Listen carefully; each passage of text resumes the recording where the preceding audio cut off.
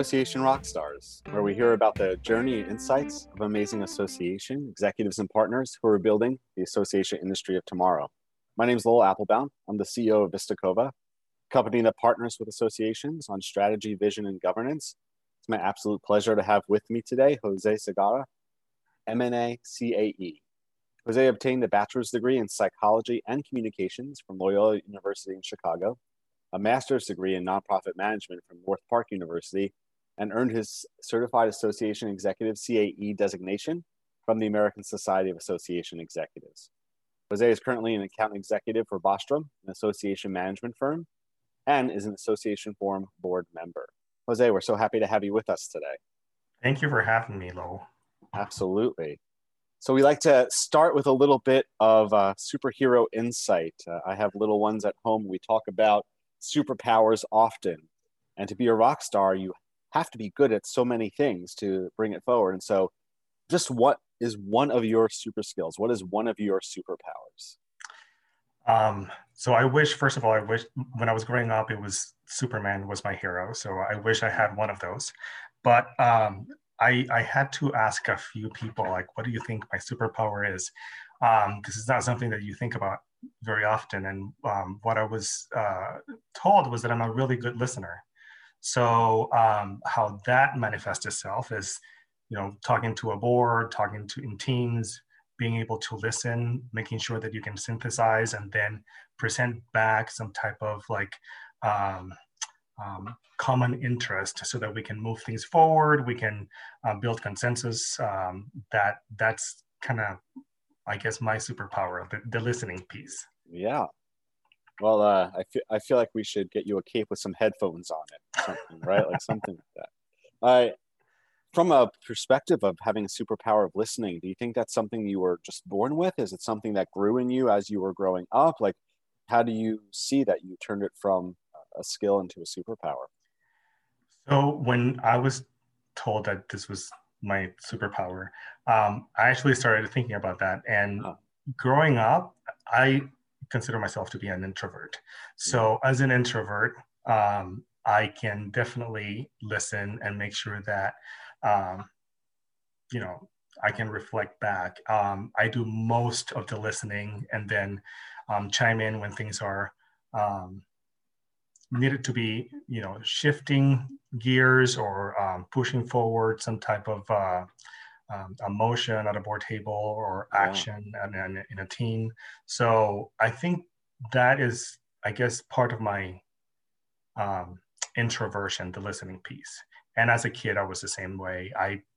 In my family, I was the one that was listening. People would come to me and talk about their problems and, as a teenager and sought after my advice, if you will. Yeah. Well, the fact that the introversion sounds like it may be one of your superpowers too, and that being able to not just listen but to reflect. Yeah. So I'm curious. This past year and change, when we've been living in a more a virtual age, or at least moment in time that may stick and may not. How has that fed into your superpower, allowing you to excel? The quarantine and being an introvert? Yeah, I mean, has this been better in terms of your superpower of listening? Do you feel like virtual helps with that or not? So I think there are a couple of things. Number one, let me tell you a little bit of history. Yes. When I was working for the American Hospital Association, I was given the opportunity to go through the Myers-Briggs process. And growing up, I had no idea that I was an introvert. I had never heard of that word before. So when the results came back and they said, you're an ISTJ, and they started explaining that I was an introvert, I was like, that makes so much sense. Thank you for telling me, because now I know a little bit more about myself. Yeah. And ever since I think I've been able to tap into some of the traits of being an introvert. But at the same time, a lot of people tell me you're not an introvert. You can definitely go into a room and mingle and do all that stuff, and which is great. But I can do it up to a certain point, and then I have to retreat and be like, I need to be by myself for a while. Yeah. So I also need the interaction. I also need the fact that, you know, have some type of interaction with colleagues, with friends, and all that good stuff. The pandemic went to a total extreme, and you know, many people felt isolated, Yeah. introvert or not. Extroverts suffered more because they needed that interaction. I was able to just, you know, maybe with very few friends, I had like a little bit of a bubble. So we would either do FaceTime Yeah. or would go and they would come to my place or I would go to theirs and we would have some type of interaction. And then like 3 weeks would pass with nothing. Right. So it was tough, but maybe not as tough as other people, Yeah. the extroverts. Well, I think extroverts had to learn to be compensating introverts during Yes. the time, but hopefully it helped those of us extroverted listen a little bit better, as you spoke about earlier. Now, in your own journey, where did you first enter into the association world? How did that step start? That was the proverbial by accident in associations. I was I went to a temping agency. First of all, I moved to Chicago about 24 years ago. Started working in hotels. Yeah. Didn't like it, so I went to a temping agency, and I was like, okay, I need something that's a little bit more 9 to 5. And they placed me at the American Hospital Association, and I was basically their phone operator for the first couple of years that I was there, and eventually they gave me more opportunities. I was very blessed to have, some leadership that saw something in me, and then kept going up the ladder. And eventually, when I left, I was uh, um, the associate executive director of one of the subsidiaries. So I was there 10 years, and that really, I learned so much at the American Hospital Association. That was like my entry point. Yeah. Well, it definitely sounds like there's some great opportunities for growth within there. Mm-hmm. As you look back on those 10 years, what do you think, what was it that allowed you to sort of climb in position, climb in your own knowledge and success? So some of it was my own desire to learn. I consider myself to be a lifelong learner. And then AHA also gave me they had tuition reimbursement. So they gave me the opportunity to finish my bachelor's degree and start my master's before I left. So I think people saw something in me that was like, oh, this kid, may be good to tap into for all these other projects. And I was doing a good job. A lot of the time, a lot of my ratings, the evaluations were really good. So they kept expanding my responsibilities, and I kept asking for it. A couple of times, I asked for promotions because I had the scope of work that I was doing didn't match my job description anymore. So Yeah. I think it was the desire to do more and to grow and to learn more that helped me get farther in the association. Two or three things in there I want to ask about. I'll ask about this one first. The idea that part of this was, of course, self-generated desire for like growth. We'll come back to lifelong learning, but you also said that there were others there that saw something in you, right? I wonder if you have any reflections, that sort of diamond in the rough of opportunity and seeing it in others. Do you think in general in associations we do that well? We recognize that potential and grow it. Is there anything association and leadership should be doing better to help grow others?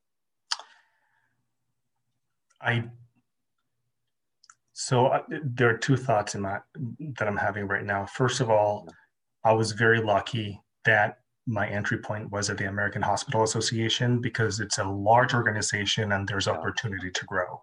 At the time, there were about, I think, 400 people that work for the association. The majority of the associations are not that big. They're Yeah. not as,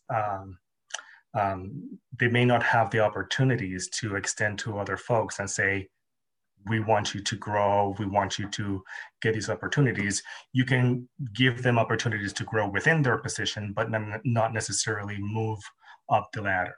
So I just wanted to acknowledge that first. I Yeah. just came out of ASAE's Small Staff Association committee. So that's very much in my head. And then the other thing is that um, coming from the recognition of the fact that someone may have, good insights or good skills that you may want to tap into. I think we can do a lot with that, and we have to change our mindset in terms of we need to keep this person as long as possible, right? There may be an opportunity that is outside of the work that you're doing or your association that this person may want to grow into. And that doesn't mean that you're doing a good job or that, you're going to have to go find another person that's as good, but you're also developing the talent. And that is so important, in particular with people of color, people that are not, their voices are not as represented in leadership. I think that's very important. And one of the people that tap into or tap on my shoulder when I was at the AHA was Barb Lorsbach. She was the senior vice president for membership, and she gave me a lot of opportunities. She just pulled me into different internal task forces or groups that, expanded my knowledge significantly. And that works. And eventually I grew out of that department because of all the exposure that she gave me, all the opportunities that she gave me. Yeah. The way you describe her, I think that often we think about what kind of mentorship models are there, but you're really talking about like an advocate or a champion of creating opportunity, right? It's not that she was teaching you everything. She was creating the opportunities for you to learn.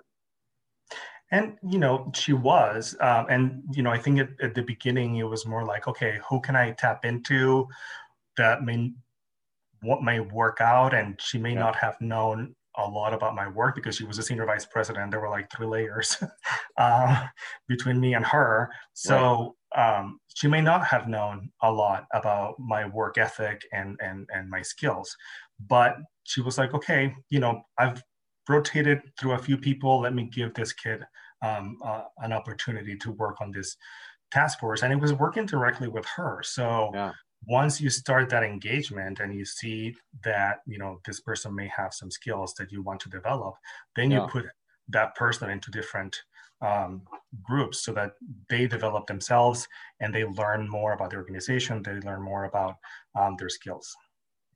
Whether it's your role at the forum as a board member or other areas, how has that model influenced how you lead? So it's I still remember everything that Barb taught me on the opportunities. I just want to say that. So I reflect on that quite a bit in terms of my own leadership style and in terms of opportunities at the forum. Just to give you an example, one of the opportunities, recent things that happened last, I believe it was October, Norma Castrejon asked me to be part of this Hispanic Heritage session for Association Forum, and she brought 4 of us together, so we're 5 altogether. And some of the things that happened there was us acknowledging that we aren't that represented in terms of Hispanics in associations. Absolutely. Association Forum did a survey and they said 1% is Hispanic. So how can we increase that? How can we elevate those voices? And that has been, the 5 of us after that presentation, we were like, we need to do something about this. So we just kept going and we created Association Latinos. It's a LinkedIn group. It's just something that we want to facilitate, tap into people that are not in Association Forum or ASAE, and making sure that we elevate those voices by creating Spotlight. We do similar interviews like this. We also encourage them to participate more into Association Forum so that there's a community there. Like, they may be isolated. We may be not tapping into the resources that other folks have available. So we need to make sure that those same resources are available to to people of color, to Hispanics, to everybody. So I know Text to Table is doing similar things. There are other groups, and that's really exciting. The fact that all these different voices are being elevated, it's just really exciting. Well, definitely the creating of communities and space, right? Yes. Where it can be amplified, right? Not just setting the table, but hopefully that with a collective, there's more awareness and more opportunity for the whole. Go ahead. And continuing that so that people feel like they belong there, not that they're just like, this person elevated my voice and now I'm here. It's more like you belong there and there's a community behind you. I think that's also very important and what we're trying to create. So you make me want to ask the question, because I was with a group this weekend that we were talking about them wanting to create a more inclusive and they were like a more welcoming sense of belonging in the community. And it got to the topic of that doesn't happen by magic. That it comes with intention and design. I'm just wondering from your own perspective, from your own leadership perspective, where do leaders or organizations, where should they focus in terms of creating a more welcoming, community, a more welcoming place? Like what types of structure, or actions, or design make something more welcoming? That's hard to answer without a specific concrete example, but I'll try. I don't think that I can give you a specific advice. I think what I would say is that organizations need to, first of all, assess where they are.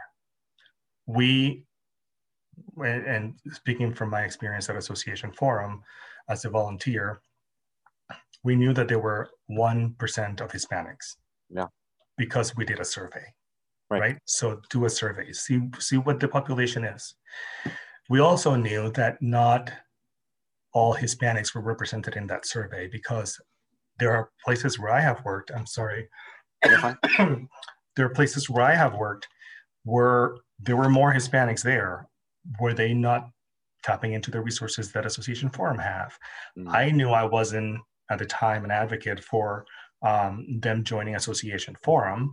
I was a member, but I wasn't explicitly saying, hey, there's this community where you can join. So maybe that's something that you need to assess as well. It's like, is it just underrepresentation? Are there people in the field that you are just not tapping into? They're not coming to your association? And if so, what can you do to bring them in to make sure that they do feel included and that they have access to your resources? And the last thing that I think was important with what we did was thinking a little bit out of the box. We could have just say, okay, we're going to create this community and we're going to stay within Association Forum and talk to the 7 people that are Hispanics in Association Forum, but we didn't. We created an external group, a LinkedIn group, so that we can push information to other colleagues, to people that we know were not in Association Forum, so that we can then bring them in. So, how do you create that pipeline from people that are not in the association so that you can bring them in? Absolutely. These conversations always go quickly. You for saying that without the specific example, you don't know, that was a very well constructed approach, is what I'll say. It actually makes you want to go back to something you said earlier. You framed that you're a lifelong learner, and I'm curious, from where you sit today, where are you on your learning journey? Like, what are you looking to learn about now? What do you see as like what's next for what you want to learn about? There's so many things. Another half hour to discuss this one. Bostrom has this leadership retreat coming up this week, actually, and we take turns in teaching each other. It's a retreat that we have every year so that we can expand our knowledge and continue that tradition of lifelong learning. There are 2 things that I'm going to be speaking about, and I will step into this, and I don't know, I don't consider myself an expert on either, but I have had some experience to it. And I think that by itself is what interests me. I was like, oh, I know a little bit about this. Let me dig in and just continue to learn more about it so that I can tell my colleagues all about the tool. So we're going to do Foresight Works. Yes. And we're going to be doing Foresight Works. That's one session.